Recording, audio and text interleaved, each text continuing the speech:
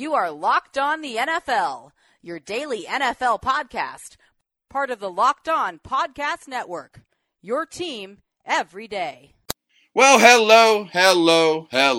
I am Matt Williamson. This is the Locked On NFL podcast, and I have to start with a little apology. I always like to pull back the curtain for you guys. Thursday, I had a wonderful conversation with Sando, and fortunately and unfortunately, it was one of the best ones we've had. And Mike and I kicked some butt on Thursdays, I gotta say. But I have a new recording software going, and it obviously, his side was very faint.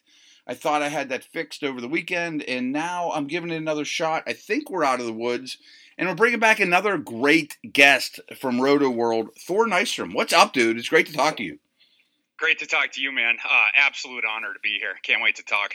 Speaking of honors, please tell me about this award you just received. It's badass, dude. Bashful. Right out the jump. I won the FSWA College Sports Writer of the Year award. So that's awesome. Very humbled and very honored about that. Yeah. Congratulations. That is awesome. Thank you. As I've told you guys out there, remember to get the show every day. Subscribe to Locked On NFL on the new Himalaya podcast app. In this crazy expanding podcast world, you need Himalaya with their personally curated playlists and new features every day. Download Himalaya at your app store and subscribe to Locked On NFL and leave me a review. So now, folks, you guys got to go over to Roto World. Check out Thor's work. He has great profiles up with the web of their athletic abilities with quarterbacks, running backs, wide receivers, tight ends. And just pull back the curtain a little bit for us, please, and just let me know, the labor of your love there, how much work you put into these. They're exceptional. Thank you so much. As far as work, man, I don't feel like I've worked a day my entire professional life. I haven't worked in 20-some years, brother. Exactly. Yep. Yeah. I mean, this is essentially just my hobby, which I was fortunate enough that someone offered to pay me for it. And so, I mean, I go much deeper in this than, say, I went when I was 13 years old, looking through like all the different stuff, making my own rankings on my own and stuff like that. I didn't write them up at that time, but, now I'm allowed to go so deep because I have all week to work on these. And so basically my thing is I'm a college football guy first and foremost. It's what I cover. I was going to say year round, but not quite year round. I cover it from about mid-May through the national title game. And then right after the national title game, I put on my NFL draft hat, and we do that through about mid-May. I do the early look ahead after the draft is done.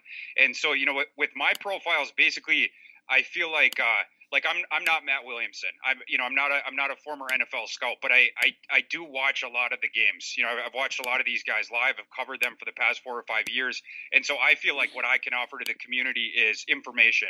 And so basically, with all the, following these guys for years, I mean, these guys, I saw them all come in as recruits. Dwayne Haskins, I remember he was committed to Maryland for the longest time, under Edsall, and then they got rid of Edsall, and Mike Locksley was named the interim coach, and Haskins wanted Locksley to get the full-time job, and then they went with DJ Durkin, unfortunately, and he flips to Ohio State. Like, all these guys, I've been following them for years and years and years, and so I try to put as much information as possible into those profiles. So I'm glad you brought that up, because I didn't plan on going down that alley. But it's been obviously a long time. But I remember recruiting a lot of dudes, and Larry Fitzgerald's the most with well-known, Revis, those guys. Minnesota.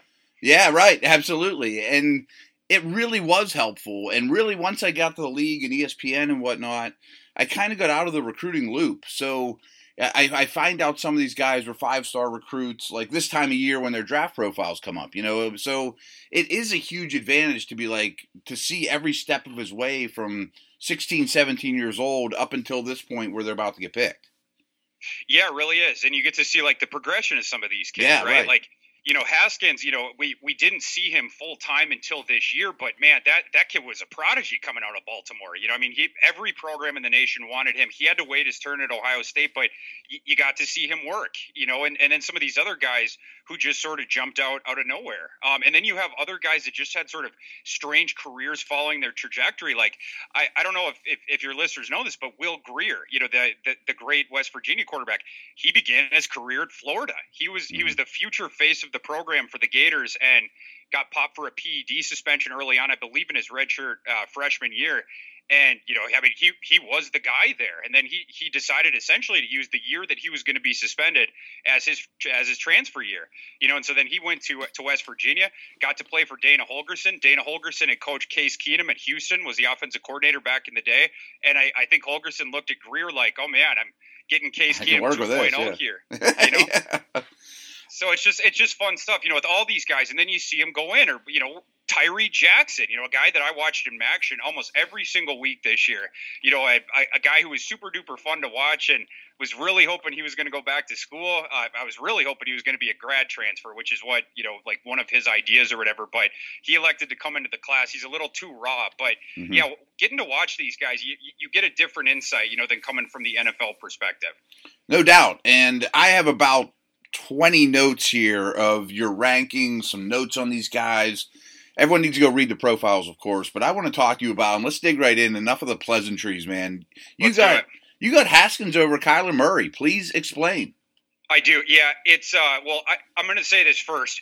In a vacuum, they would be very close, and Murray might even be a tick above him. It's very, very close. Okay. The thing for me though is, I think Murray is a much bigger boomer bust proposition than some other folks think, because knowing Kyler, I think there's still a shot that he goes back to baseball at some point if stuff doesn't work out for him. Now, obviously, if he becomes a star in the NFL, that's off the table. Even if he is a average NFL starting quarterback, that's going to be off the table. But you get 4 years down the road, if Kyler is struggling to be a starting NFL quarterback, which I think is entirely in play, especially if he goes to Arizona to play for the fired Texas Tech head coach. But if his career starts out poorly, I think that could be something that he starts to think about. Coming out of high school, going back to the recruiting stuff, he was a 5-star all-world recruit, and he picks Texas A&M. He wanted to play for Kevin Sumlin. His true freshman year, Sumlin's going back and forth between Kyle Allen and Kyler. Kyler gets ticked off, and so he's like, well, whatever, peace, I'm out. And he ends up going to Oklahoma, where he played some baseball, obviously, as well. And then he told baseball teams, if I'm a top 10 pick in the baseball draft, I'm done with football. It's done. I will be a baseball player going forward. Billy Beane took him at his word, took him at 9. And then Billy Beane was kind enough to say, you know what, Kyler, you want to play one more year of football? Go ahead. It's an injury risk and everything like that, but thumbs up. And then Kyler went back on his word with that when it benefited him. And so I just think if he struggles at all to begin his career, and there's a real shot of this, you talk about a player that's never existed before. The risk profile, it was already going to be higher, and then you add that element in. That was basically the tiebreaker I used to put him below Haskins. All right, my only question between the two of them is, obviously they don't look alike when they walk in the room. They don't run or have athletic skills that are similar at all, but they're both very good passers of the football. Who's the better passer of the football? To me, it's Haskins. Yeah. Haskins' arm talent is sick. I don't think people are talking about that enough. How well he throws.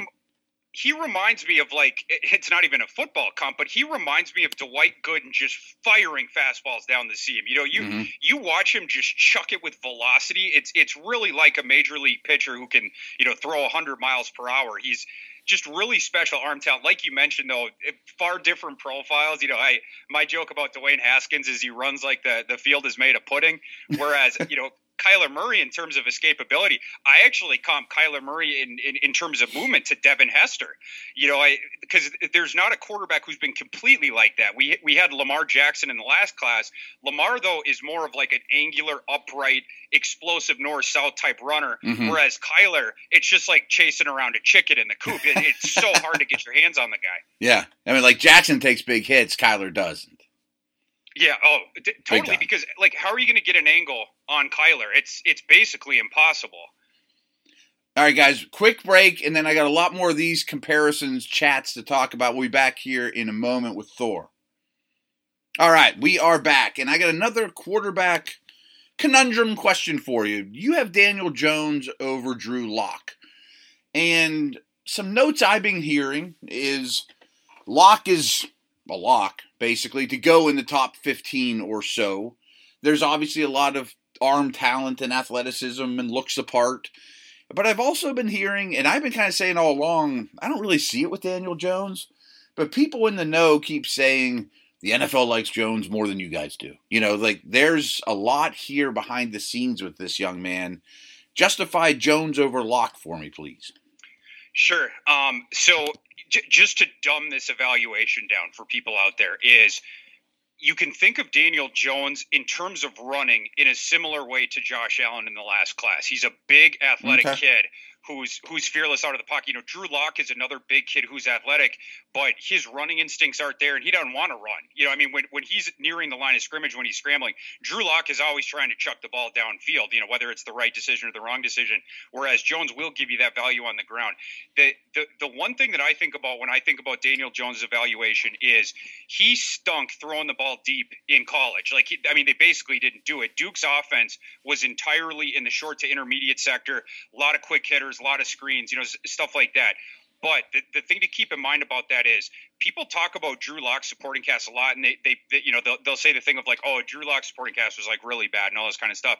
But they never say that about Daniel Jones. Daniel Jones's supporting cast at Duke was so much worse than Drew Lock's supporting cast at Missouri. Drew Lock got to play with Jamon Moore. He got to play with Emmanuel Hall, who's going to be in his class. NFL player. Might have another NFL receiver in Johnson. Then next year's tight end class, Albert O. I have a tough time with the pronunciation, but he might be tight end 1 in the next class. Drew Lock also got to work with Josh Heupel, who showed at UCF what kind of a coach he is. Great signal caller. You look at Drew Lock's 2017 tape, he had like 15 touchdown passes to wide open receivers. Missouri played a lot of bad teams in 2017. Their schedule was actually terrible. So when people talk about, oh, Drew Lock, is proven against the SEC, no, he's not. Like, he put all of his stats up against the Idahos, the UConns, the Southwest Missouri States, and then the dregs of the SEC. My issue with Drew Lock is whenever they played good teams, he stunk. And I'm not exaggerating here, Matt. Let me give you the splits on this because I did this for my column. So Drew Lock during his career against Power 5 non-bowl teams, Power 5 teams that did not make a bowl, and then Group of 5 teams that won 8 games or less, he went 16-1. 65.8% completions, and get this, a 62-6 TDI-INT ratio. Now we look at Power 5 bowl, when he was playing Power 5 bowl teams in his career and Group of 5 teams with 9 or more wins, he went 6-24, 37-33 TDI-INT rate. Wow. His interceptions tripled against decent teams. His touchdown percentage went from 11.6% against the bad teams to 3.6% against the good teams. His yards per attempt average went from 10.0 against those bad teams to 6.7 against the good teams. And, I've been bringing this up for a couple of years now because last year, heading into this, it was either Locke or Herbert were QB1 on most people's lists. And right. I think I had Locke QB5 back in May. And so, I started to make these, to make the point then, well, as time has gone on, some of these Locke truthers out there, on Twitter were getting after me and saying, well, it's because of the supporting cast and other good quarterbacks. It's just like this, and so I was like, no, it's not, and so I ran the numbers on Pat Mahomes during his career. Pat Mahomes was actually slightly better against good teams than he was against bad teams at Texas Tech. Yeah. Wow. It's funny because I'm sitting here processing all that information, and you said, boy, he threw an awful lot of touchdowns to wide open guys that basically any quarterback could. And I'm sitting here thinking when the better defenses come with more NFL talent and speed and maybe better schemes, who knows, he doesn't do as well, which most probably don't do as well, of course, but his splits are so nasty, like as you laid out, makes me think his processing is a problem. Am I right about that? Yes, I would agree with that. And and he, you hear a lot, Drew Lock's got a lot of guts and, he's got a lot of gunslinger in him. I agree with that, but he loses the forest from the trees as well a lot. Mm-hmm. So, we have multiple issues here. He struggles against pressure. He struggles against good secondaries that can give him exotic looks. He struggles with decision making, where he's always trying to go downfield, even though he's a big athletic kid. Like, he could get yards on the ground, and sometimes instead of taking a 8-yard scramble, he throws a pick six. Where he's just trying to force something in. Against bad defenses, his game worked in college because he had those NFL receivers to go downfield. Idaho couldn't handle those guys downfield. Sure, so Locke could just buy himself. Exactly. He'd buy himself a little time. He'd throw a rope. He did have moments against good teams. He had a great play against Alabama this past season, but then he comes back on the next drive, and I think he threw an interception or something like right away. He has had just the briefest of flashes, but in general, against good defenses, he just didn't show up. In fact, in my opinion, he did not have his first good game against a good defense in college until the regular season finale against Florida this season. He had a decent game against Georgia as a junior, but if you take out 2 long touchdown passes to Emmanuel Hall, it becomes a bad game, with his stat line. He didn't do anything outside of that. So I just have questions about Drew Lock. When we talk about like a lot of these guys who have busted in the last 10 years, he has a lot of similarities to the bust. Blaine Gabbert is the obvious one because he's another Missouri quarterback that you can draw the parallels to, The pressure processing, the same, exactly. Same red flags. Back to Jones real quick before we go to another break. You mentioned to kind of start the segment that he kind of reminded you of Josh Allen as a runner, which to me is one of the best 5 running quarterbacks in the league, that they're playing significant snaps. Do you really think Jones is in that conversation? I'm not saying he's Vic or Lamar or Kyler, but a big-time weapon as a runner. Yeah, I think he could be. Yeah, Wow. I think he's in that phylum. Yeah, and I think I forgot to finish my other point. So thank you Yeah, for bring bringing on. Jones back up again. When as far as the supporting cast, so Jones was not allowed to throw it deep in college. Like Cutcliffe, the mentor for both of the Mannings in college, David Cutcliffe at Duke, he centered his entire offense around these quick hitters. Well, the thing to keep in mind is Duke's offensive line was an absolute joke. It was an abomination, and their receivers were awful. Awful. They had this one kid, Aaron Young, that they were talking about is, Daniel Jones is finally going to have a deep threat this year. And then the young kid gets injured. Like, he had a good first game, and I think he got injured in the second one. Jones he was not able to work with anyone. I mean, go and look at the guys that he played with. It was basically just Daniel Jones. And one thing it did do for his game is he's a killer short and intermediate, it is all there, then because that's a lot of what he was doing. And so for me, his eval comes down to one simple question. It is, Daniel Jones, to me, he's got at least average arm strength. He can push the ball down the field. He doesn't have a howitzer or anything like that, but he can push the ball down the field. And so it becomes, does he just lack touchdown there? Is it something that he's never going to be able to do where he's essentially like a Ryan Tannehill type of a guy? Or can he throw downfield? And it just wasn't available to him because David Cutcliffe knew the offensive line was going to cave after 3 or 4 seconds, and none of his receivers catch the ball down there. Yeah, and that's a tough thing to evaluate if you're, in our shoes, obviously, or it is. In an NFL team's shoes. If you're 17 at the Giants, you already added a pass rusher with your first pick. Is Jones in play for you if you're the GM? Oh man, at 17, that might be rich. a bit rich. Yeah, it's a bit rich for my blood, and I see this a little bit differently. Where for me, and obviously Matt, for being in the NFL, it's a different thing when you're inside of there. Because me from the outside, I can tell everyone out there this quarterback class is way worse, way worse than last year's quarterback class, and it's way worse than next year's quarterback class is going to be. So for me, I would probably try to defer it. I mean, heck, if I was the Giants, I'd do like a 76ers basically, and just try to build out some of these other spots, and then just try to. I know it's not a popular word in the NFL, but essentially just tank it and put yourself in a position to get a Herbert or a Tua or guys at the top of the next class, because you're going to get a lot better prospect than say settling. Even though I like him, I like his tools, but a Daniel Jones guy, he's a guy that I would take a chance on later in the first round. Drew Lock's a guy that, if I was running a team, I wouldn't get Drew Lock because for me, my value range there would be in round 2. But if these guys did not fall into my value range, I would defer it until next year. But of course, some guys don't have the job security in the NFL to defer a need like that till the next year. Right. And, it sounds like, they also have an early second round pick. And if you could add 2 impact defensive players in the first round, and to me, I would offer that early second for Josh Rosen. But maybe if Jones is there in that early second. But yeah, I was curious, where would Rosen stack up with your top 4 this year? Like, to me, that's the best value in the league right now. I'll give you a second for Rosen in a heartbeat. 1,000%. Yeah. And well, I mean, if I had to keep my quarterback rankings from last year and then put my quarterback rankings from this year, he'd be number one. Really? Josh Rosen he was the number one guy in my board last year. Now, I'm just evaluating them on the field, and a lot of the issues that Rosen had, was these anonymous quotes, he's this and this off the field, etc. I can't bake a lot of that stuff in because I've never met the kid, and like, for instance, you go back to the 1998 draft. People did not want to touch Randy Moss because he was such a horrible person, and even before the draft, Dick Vermeil was coming out saying, we don't want this kid. He's not on our board. I think Bobby Greer said the same thing. We don't want him. He's not on our board, etc. And it was all because of the personality stuff, the culture stuff like that. Well, they were wrong in that instance. And so I try not to bake that stuff too much in, but just as far as his game, I love Josh Rosen. And this reminds me, you see this way more in the NBA where like a guy struggles as a rookie because he's in an awful circumstance. Who is going to succeed in that? Nobody was.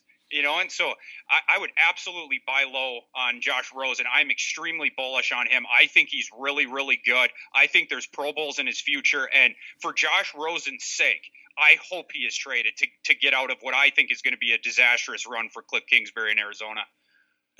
I'm sure my fans are sick of it because I keep saying it over and over that 31 teams should be on the phone for Rosen. And I've never met him. And I will concede, if you're the Giants and you didn't like him a year ago, well, you don't like him any better now. He didn't improve his stock. But, man, if I'm the Giants and I can add two big-time impact defensive players, a pass rusher in Devin Bush, and then I add Rosen with that second-round pick, like, all of a sudden, you got something there. But I'm done on that high horse. I've been talking about it forever. So fair enough. Thor, we're going to another break. We're going to come back with a final segment. I have 10 bullet points here of things I wanted to discuss with you. So far, I've gotten through 2. So we'll be back here in a minute. Speed round. All right, we have returned. And the snail's pace of me buzzing through this list is not going well, so I might have to invite Thor back another day. That'd be great. I'm really enjoying this, by the way. Your running back 1 is David Montgomery. Yep. And that might be a segment in itself. I want to hear all about this because what I've seen from Josh Jacobs has been very impressive. Yeah, and, I'm not crapping on Josh Jacobs. Right. I have him number 2, RB2. And for a specific kind of team, by the way, I would prefer Josh Jacobs. I mean, they're very close for me. If I had a pass-happy team and I had an early down grinder, I would want Josh Jacobs over David Montgomery. Okay. But if you want a bell cow, David Montgomery for me is the guy in this class. And people obviously, you look at like his combine test and his spark score. He was only in the 20th percentile and stuff like. His speed score wasn't great. Was below average, but they can't test at the combine the most important trait of a running back, which is how hard is it to get you on the ground? How hard is it to sweep your feet out from under you? They don't have a test for that yet. And because of that, you see guys like Devontae Freeman fall down the board. You see guys like Dalvin Cook fall down the board, guys like that. And guys like David Montgomery and Devin Singletary, another guy in this class, are going to be drafted below where they should. David Montgomery is one of the hardest running backs to tackle that I've seen in the 5 years that I've been doing this. The joke I make about him is you need a SWAT team to tackle that guy. Watch his tape. He has some of the craziest moments where like the play's dead. Someone's got him on the ground and then he somehow does the thing where he like flips in the air and somehow his knees don't like touch the ground, and then the defenders are like, what the Matrix, yeah. Where's the whistle? Exactly. And Montgomery's going upfield. David Montgomery, I talked about Duke's abomination of an offensive line. Iowa State had an abomination of a line for the last 3 years. He had to run behind one of – and it wasn't just one of the Power Five's worst offensive lines. It was one of the NCAA, the D1's worst offensive lines. It was just terrible. And so David Montgomery was always confronted with guys in the backfield, penetrating guys, whatever. And, despite the fact that he doesn't have a lead explosion, he was always able to grind out yards. And it's because it's so hard to get that guy on the ground. Elite contact balance, agility's great, runs with power, and he's very, very well-rounded. As a receiver, very good, just natural receiver in another life, in a different body. He would have been a very good, outside receiver, could have been a very good tight end if he had a different body. In this life, he's got the body that he's got, and he's a very, very natural receiver, a hands catcher, big catch radius for his size. He's also a very willing pass blocker. So he's a guy that you can keep on the field at all times. I compare him to Kareem Hunt without the off-field issues and, better contact balance, breaking tackle ability, etc. That pinball ability, low to the ground, balance, all the things you just laid out. And I host another podcast with Ryan McDowell, the Dynasty Blueprint, which is fantasy dynasty oriented.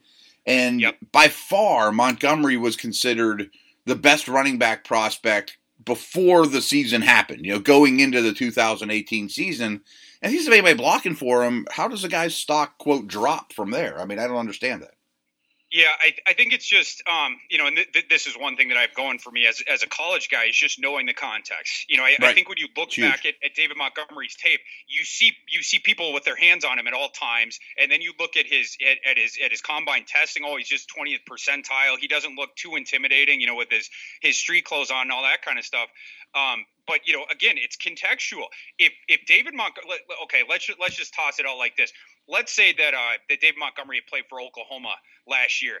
He would have threatened 2,000 all-purpose yards. He probably would have cracked it. He would have gone absolutely supernova for if he played in a good offense. He just happened to play in this offense that had a terrible offensive line, had mediocre to poor quarterback play throughout, and he was able to transcend that. A guy like Jacobs, he was in the absolute perfect scenario for his skill set. They had the quote unquote early down grinder, although Harris is a bit more than that because he can catch. But Damian Harris was the guy that started. He was the guy that was facing the stars right from the outset. He was the guy that did a lot of that grinding type stuff. And then Jacobs could come in situationally. Jacobs a very good pass blocker, although he needs to get better with his technique because he always wants to take somebody's head off. But to stop whiffing, he's got to improve the technique just a bit. But good pass blocker. And man, you talk about like a natural receiver. Jacobs is the best receiving back in this class. And he made some plays downfield in the passing game that were just insane. He had a play against Auburn this year where he's running down the seam, and Tua airmails a throw. Throws it over the wrong shoulder. He throws it to the outside shoulder to the left. And Jacobs, while he's running just full bore, seamlessly turns around to the left, plucks the thing clean, breaks a couple tackles, accelerates into the end zone. You see plays like that with Jacobs where he's going downfield. He can do different stuff like that. So I like Jacobs a lot. The tests, were a little bit concerning, although, I didn't think that he was like an elite. He was going to test like elite or whatever. Like my rankings came out before Jacobs's pro day workout or whatever. So, even if he tests a little bit better, I still would have had Montgomery above him. I think Montgomery's a better player, in terms of that well-rounded and stuff like that. But Jacobs can do a lot of things. It's just, I think that he should be used in the NFL similarly to the way that Nick Saban used him at Alabama, as opposed to trying to turn him into some sort of like bell cow type back. I hate doing this, and people that follow me know that I don't like to throw out comparisons to Hall of Famers or the best backs in the league at the time, because that's crazy. Oh, he's a lot like Jim Brown. No, he's not. But right. The way you describe it and the research I've done on these two, I kind of feel like Montgomery's the Emmitt Smith, where Jacobs is kind of the Kamara. Those molds. 1,000%. But you couldn't have said it better. I mean, my comp for Josh Jacobs, I call him the multi-meal Alvin Kamara. Okay. That's good stuff. Thor, this was a blast. I'm going to wrap it up. Don't be surprised if you get a text in 10 minutes and say, hey, you want to do a back-to-back? Because this was really fun. And I got a lot of stuff here to bring up, but I got to roll for now. Where can everyone find you? Let's do it again. Yeah, absolutely. Where can everyone find you? And everyone has to check out your work for sure. It's really good. Thank you so much. Yeah, thank you for supporting. It means a ton to me, Matt. You can find me at RotoWorld, the NFL draft section. We have new columns up every day. I'm in the middle of my deep dive series, so I've done quarterbacks, running backs, wide receivers, and tight ends, so you can check them out now. Offensive line is going to come up later this week. Nice. Then we'll get into interior, defensive line, edge, and linebackers next week. I'm not running on much sleep right now. We've been just grinding, but this is the funnest time of the year. It's like 30 days of Christmas for me. Getting to jump in all this kind of stuff. So check that kind of stuff out. And on Twitter, I'm at Thorku, Thorku. Awesome. Folks, that is a wrap. I'll be back tomorrow with probably some more draft talk. So over and out.